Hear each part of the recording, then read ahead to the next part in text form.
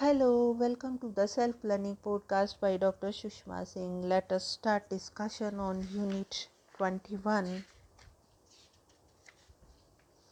Regional Imbalances. And our topic is Regionalism in Colonial India, Historical Genesis.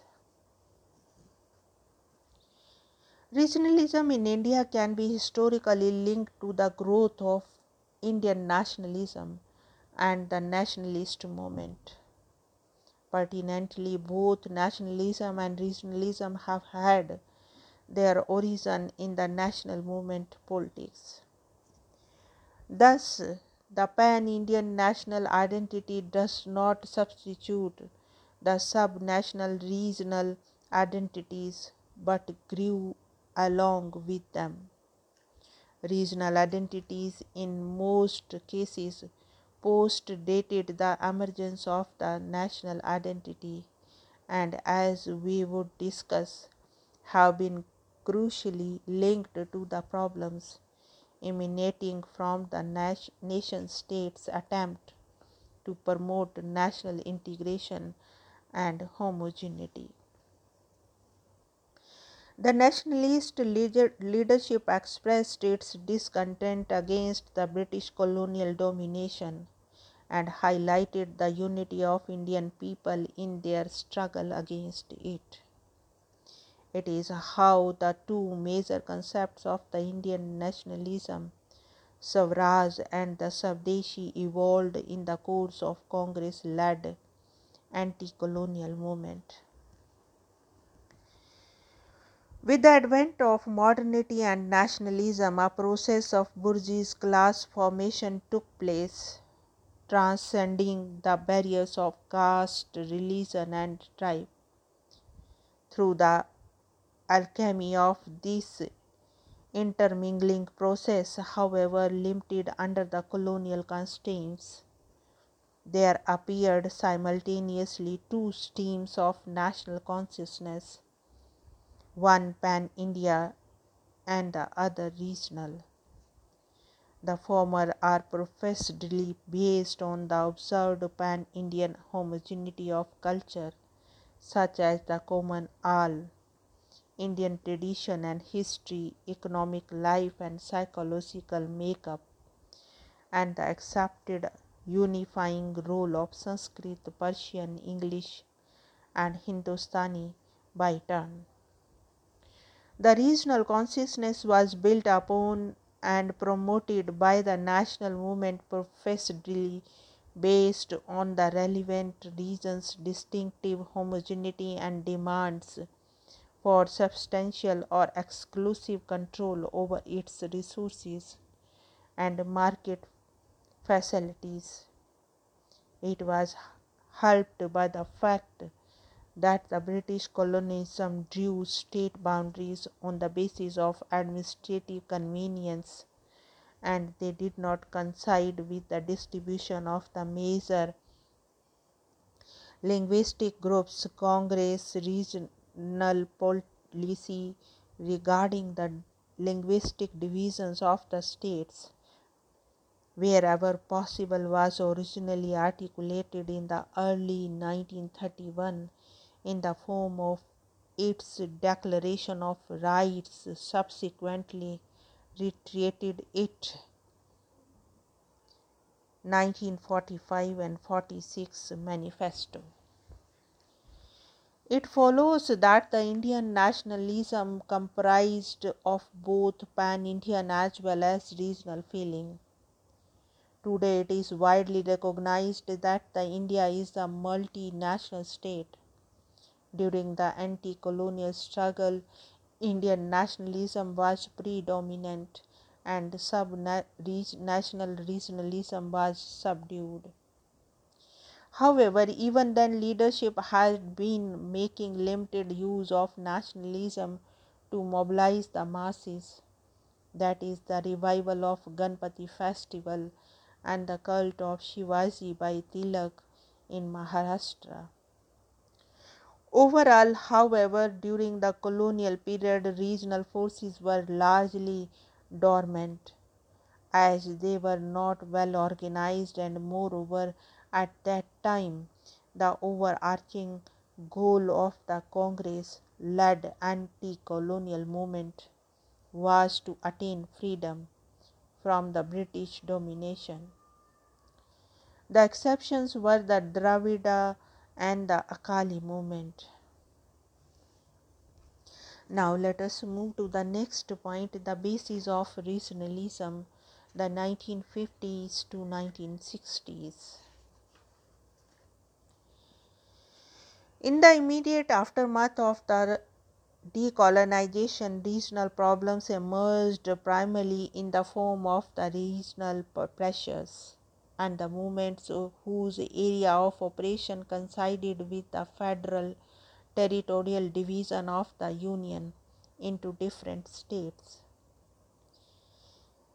In this regard, we can also refer to the center-state and interstate conflicts, that is, those regional tensions or movements that were led or directed by the state governments. Federalism as a formal institution was enshrined in the Indian Constitution by the Constituent Assembly as recognition of the regional heterogeneity of India.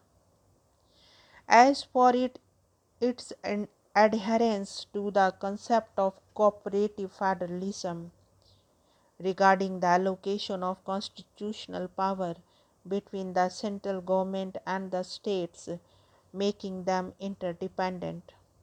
It was due to an urgent need felt among the members of the Constituent Assembly to assuage communal sectarianism, to deal effectively with the acute food crisis, to integrate the princely states in India, and to undertake the task of initiating and implementing the policies for industrial and agricultural development. It would, however, be pertinent to note that there were some members, though in minorities, who did advocate greater decentralization in the Indian federal system. Of those belonging to Congress, among them were clearly inspired by the Gandhian notion of panchayat or village-based federation as envisaged in his 1946 memorandum to the Constitution Committee of the Congress. However, the powerful all India presence of Congress as the dominant party and the absence of strong regional and provincially based political parties, especially after the departure of Muslim League, can be termed as the most possible explanation as to why the Constituent Assembly finally adopted a constitution which, in the famous words of Ambedkar, could be both unitary as well as federal, according to the requirements of the time and circumstances.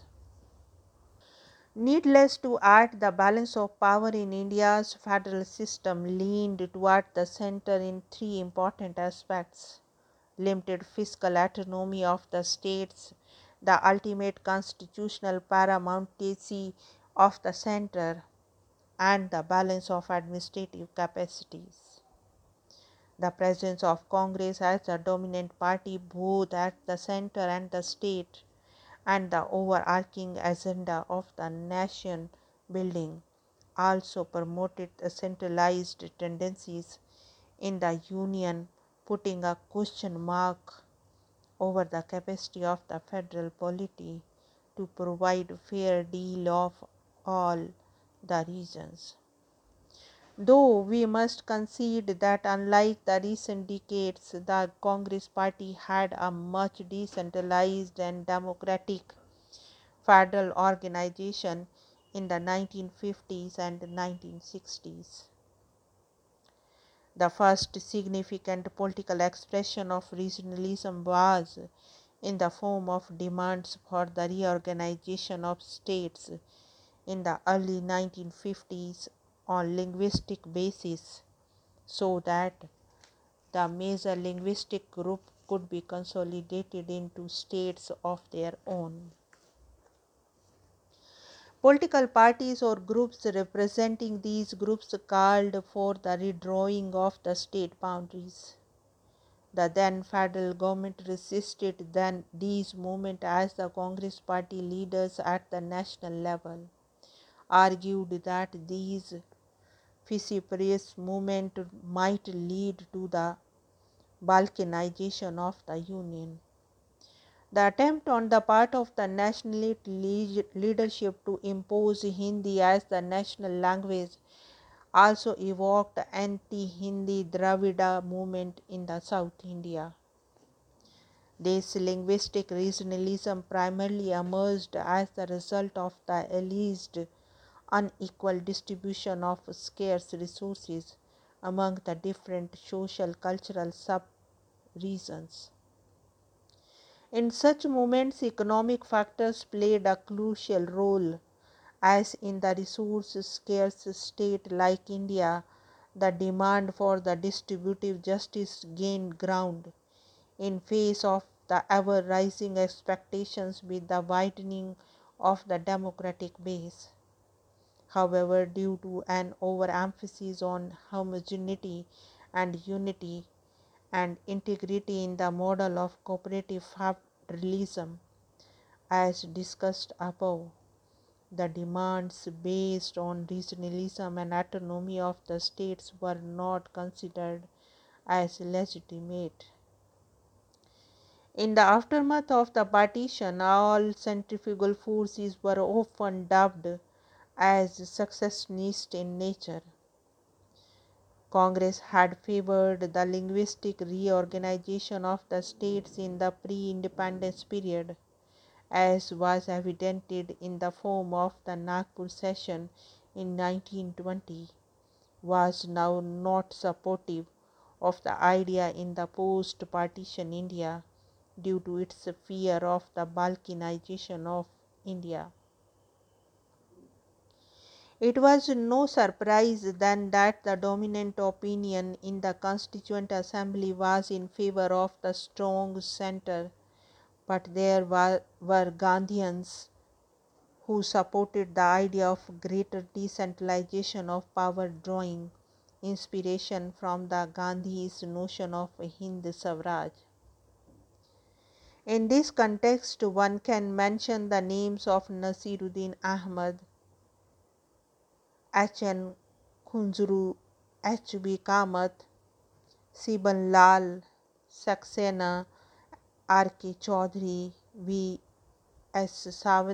Sarvate, Kuldhar Chalia, and B. Das, many of them non-Gandhians whose position can be described as regionalist in nature. This explains as to why both the linguistic provinces commissions headed by the S.K. Dhar and subsequently the JVP committee comprising of Jawaharlal Nehru, Sardar Patel and P. Sitaramaiah, constituted in June and December 1948 respectively, to look into the demand for the reorganization of the states, rejecting the demand for linguistic reorganization of the states on the basis that it would pose a danger for the national unity. They thought that the bigger states would counterbalance the fisher-porous tendencies of linguistic, ethnic, and the cultural regionalism that these leaders apprehended could degenerate into regional chauvinism detrimental to national integration. Moreover, it was thought that under the planned economy it would be easier to formulate and implement the development policies. That explains as to why the Congress leaders like J.L. Nehru and G.B. Pant criticized K.M. Panikkar for suggesting a division of Uttar Pradesh. However, in the case of the linguistic regional movements, it must be conceded that the Congress leadership at the center should realize that creation of linguistic states was less dangerous than the outright rejection of the demand.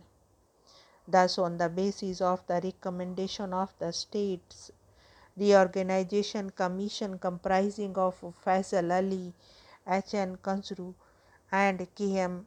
Panikar, the linguistic division took place via States Reorganization Act 1956. Now let us wind up the session and take rest. Thank you very much for engaging yourself with a self-learning podcast.